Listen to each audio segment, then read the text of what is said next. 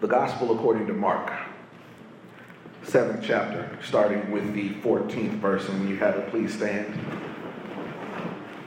for the reading of the Gospel.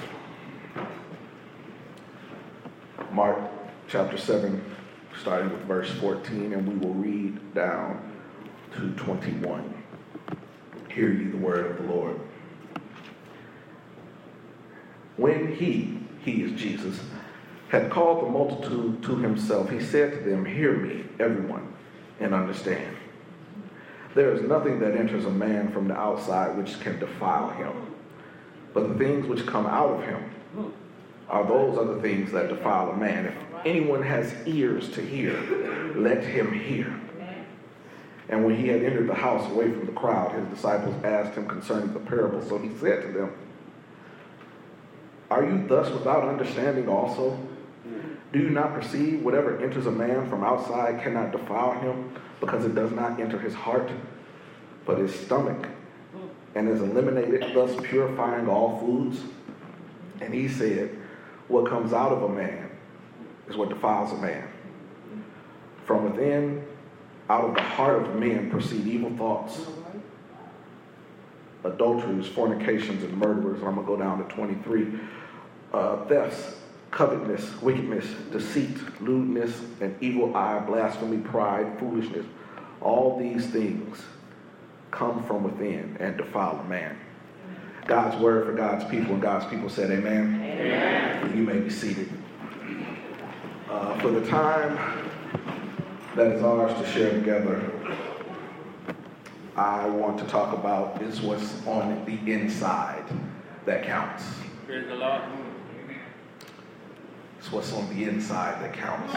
I was reading an article earlier this week, and it was called The Depravity Standard. And it was talking about how some judges and attorneys, when someone has committed a crime, when it is time to decide the sentencing, they take into consideration what is the depravity standard. Did they know what they were doing? Did they know what they were doing was wrong? Are they in front of us trying to say all the right things, knowing that what they did was heinous? And I think about that a lot these days, just watching the news. When someone can walk into a church and do something evil to 9 people who are just there to worship the Lord. And then when someone else, in response to that, can pull out their camera phone and go film themselves shooting an on-air camera operator and the newscaster reporting the news and say that that was in response to what they did. And write a 23-page manifesto trying to explain what it is they did. And I'm not really caring about the 23-page manifesto. You can try to attach something you did to a good cause. But if what you did was evil, it's what's inside that matters. Right. It doesn't matter what kind of marvelous words you use in your rhetoric, what kind of grammar you use, or what kind of speech you prepare. If what's on the inside is not for good, then what you did is not for good. Right. And that sort of comes to mind when I look at the text. We have Pharisees and scribes from Jerusalem. And we didn't read the part in the passage, but right around verse 1 of chapter 7, the Pharisees have come and they have approached Jesus, demanding to know why his disciples are eating and handling bread, but they didn't wash their hands. Yes, sir. Now, there was some concern because if you read in chapter 6, they just got finished feeding the 5,000. So they have been handling fish. All day. And so they handle this fish and then they go to eat. And the Pharisees and scribes from Jerusalem. It's in the text. Mark says they're from Jerusalem. Are taking something that was good and trying to make it bad. All right. The Pharisees said that this new guy, Jesus, was on the scene, this young rabbi, and he was not doing it the way it had always been done. Come on. I also noticed that the Pharisees didn't go directly to the disciples. They went to Jesus. Even though Jesus wasn't the one in the text that was necessarily handling the food. They went to him about his disciples because they couldn't go to him about what he had done. And that is sometimes what the enemy will do. Come on. If they can't say anything about you, they're going to say something about who you hang around. They're going to say something about who you associate with. You are no longer that person. You are a part of the group of which you hang around. So Pharisees and scribes from Jerusalem had a problem with this tradition. And they were holding on to oral tradition as opposed to listening to the Word of God. We have to question things that we do if the only reason we do it is because it's always been done that way before. Now, I'm not saying we need to forget history or forgo tradition and disregard protocol, but we have to dig into the why we do something. Yes, sir. We may find out that the history about it is not as untouchable as we think. For example, when you come to a church and the communion table is set and the communion is covered, I thought there was some super deep spiritual reason for covering the communion. People go out of their way to design these fancy, elaborate communion linens. And if you're in a Methodist church, if somebody's grandmother sewed that communion linen together, you better take care of it. Yeah. I ain't talking about this. I'm just saying. It's got to be pristine. Yes, sir. But here it is, when I went to go search for why we cover communion, I know. I found out that it came from the 600s, not the 1600s, the 600s, and a pope by the name of Boniface III made a decree that the communion has to be covered. But the only reason that it had to be covered was to keep it from spilling. That's it. Keep it from spilling, because the wine or the grape juice represented the blood, and they did not want that spilled all over the place. So they designed a cover to keep it from spinning, but yet and still we treat communion covers like they're holy. Why? Because it's always been done that way. We ought to be able to question the why we do something. Or else we hold on to these oral traditions. And so you had the Pharisees and scribes from Jerusalem holding on to an oral tradition about how and where you wash your hands and how you go about it, because it was more than just hygiene for them. It was a ritual to wash your hands. There was a certain way the water had to be placed, in a certain way that you placed the towel, in a certain place that you did everything, and how you had to lean a certain way when you washed your hands. They were holding on to tradition as opposed to responding to the Word of God. We can't just hold on to tradition for the sake of tradition, and don't just hold on to it because I said it. When you go home, check out Pope Boniface. Check out communion linens. Check out some of the Christian and Catholic encyclopedias. It'll explain it. It's to keep it from spilling. So I had to, just like the Pharisees, I had to get rid of this tradition. Holding on to oral traditions was the reason Jesus was giving them a message. Let the church say reason. Reason. We can't just hold on to our traditions, because after a while, we no longer worship God. We begin to worship our traditions. Right. So the reason for this message is the reason Jesus got into conflict with the scribes and the Pharisees from Jerusalem. Jesus rebuked them. Let the church say rebuke. Rebuke. There was a reason for the message, and the message had a rebuke in it. Jesus reminds them of Isaiah's prediction in Isaiah 29:13, where it says that they will be flattered with their mouths, but hate them in hearts.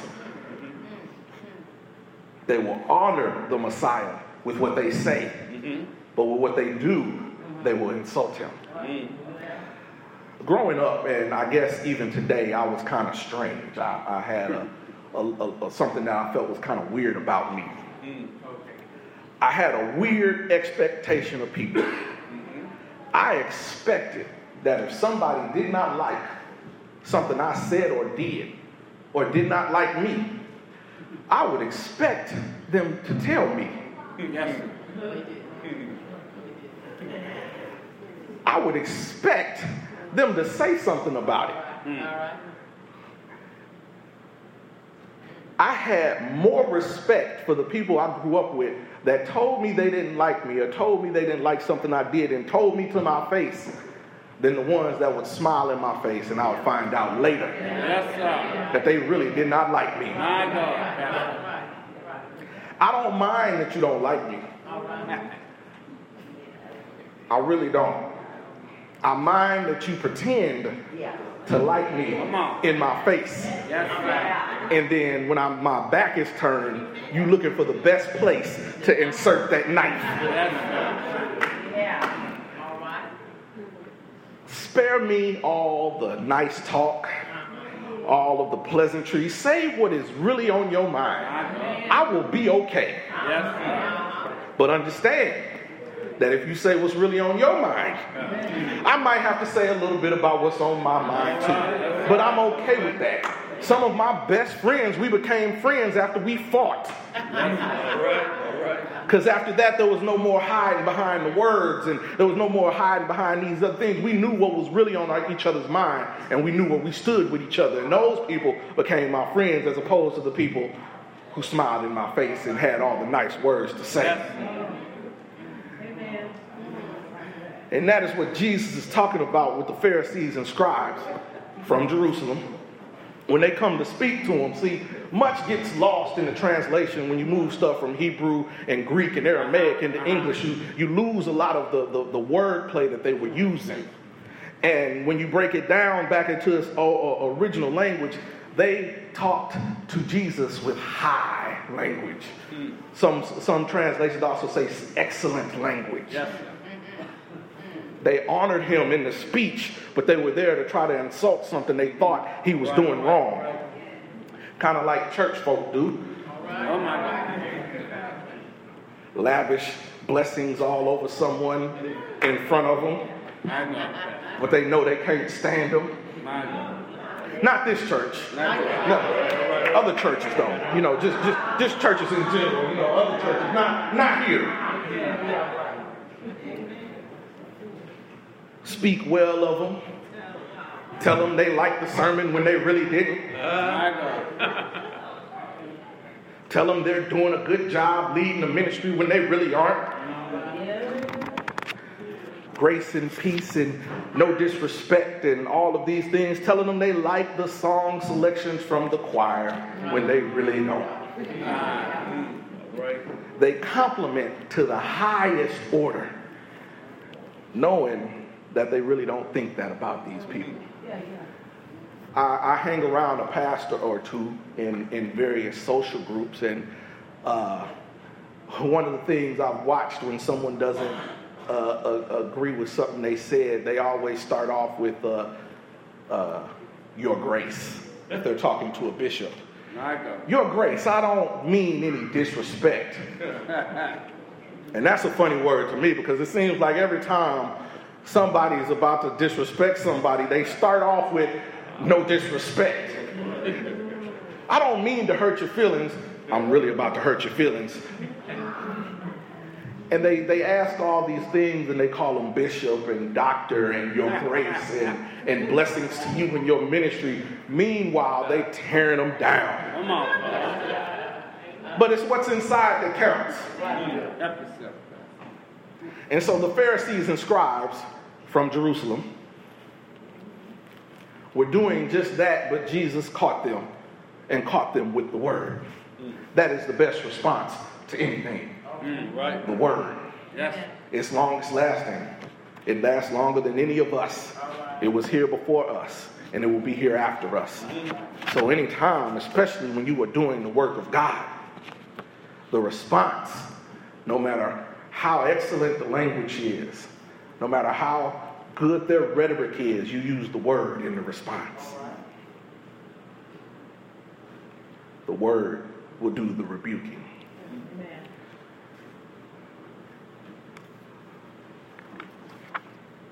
So he provides these Pharisees and scribes from Jerusalem with a parental example. Around about 8 through 13, he says, Jesus says that the Pharisees twist God's laws to avoid the responsibility of financially supporting their parents. They're out here doing the work of God, but neglecting their own households. My God. We ought to take care of home first. We ought to sweep around our own front porch before we try to clean up somebody else's. We have enough going on in our own houses while we're trying to fix somebody else's. Jesus pointed out that the Pharisees and the scribes from Jerusalem, that while they were trying to call Jesus' disciples out for not washing their hands, they were so busy and so deep into the church and so deep into the law that they neglected their own parents. The text says something about Corban when he talks to him in verse 11. Corban is a gift for God, a gift for the church, a pledge that you leave for the work of the kingdom. And he says that they are neglecting their parents, thinking they are providing a gift for kingdom work.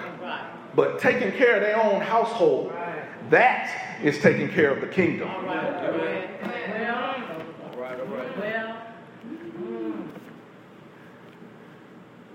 We have to set our priorities. If we don't set our priorities, we become, as the phrase says, so heavenly minded that we're no earthly good. Now, a Pharisee itself is not a bad thing. We've often used that as an insult in certain situations. But a Pharisee itself is not a bad thing. We've kind of turned it into bad using oral traditions. But a Pharisee itself, the word meant distinguished or separated. It was somebody with a relationship with the law. Pharisees were sometimes also called scribes, and so they had to copy down the law so that everybody else would have copies. Now we can just go to any bookstore and buy a Bible, but back then somebody had to handwrite everything out. And that is what Pharisees and scribes did. They were responsible for transmitting and preserving the text. It's a job. It's a relationship. It's a calling. But we cannot allow our job, our relationship, our calling to interfere with our first ministry, which is our family. So it's what's on the inside that counts. Are we serving these churches for ourselves or for God? We have to check our motives. And so then we get to the preaching, and after he's finished giving the reason for the message and rebuking them in the message, he begins to preach to them around about 14, and he says that defilement has nothing to do with what one eats, but rather what we say and do. What we eat does not cause defilement. People often get worried about food, and they were worried about food then because they were putting it inside themselves. And they thought that if you put something inside yourself unclean, that made yourself unclean, but that is not necessarily how food works. We put the food inside ourselves, and everything that the body can't use is eliminated. Food does not stay inside of us, so it can't do the type of harm that they thought it could. Now, that's not a license to go out and eat a bunch of bad stuff. You know, we got a professional trainer in the room, so I'm going to make sure that's clear. We don't go around just eating whatever we want, but the thought that the food would damage their relationship with God. No, it's in and out. But what we say, what we do, what we think, that'll stick with us. Yes. Food didn't have the effect that people thought it did. But what we say to people, how we treat the people, what we think about, what we watch, what we read, that will stick with you longer than any fish dinner ever will. There are people today holding scars from something that someone did years ago. There are people who didn't pursue a particular career path because of something that somebody said. Yes. It's what's inside that counts. And what you do and what you say and how you treat people, that affects not only your insides, but the insides of those of the people that you talk to. Your actions will leave a stain that is hard to remove. There are those who may have messed up and are still carrying that stigma from what they messed up on for years. You can get rid of food, but you can't. It's much harder to clean your reputation. Warren Buffett said it could take years, 20 years, to build a reputation and 20 minutes to destroy it.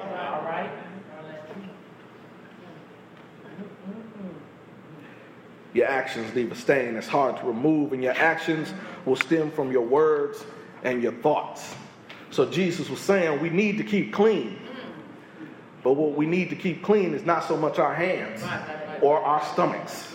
The part of the body that we need to keep clean is the heart. We have to be careful what we allow into our heart.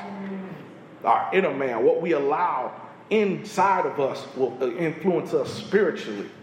Who we hang around, what we listen to, what we watch, what we read, all of that has an effect on us.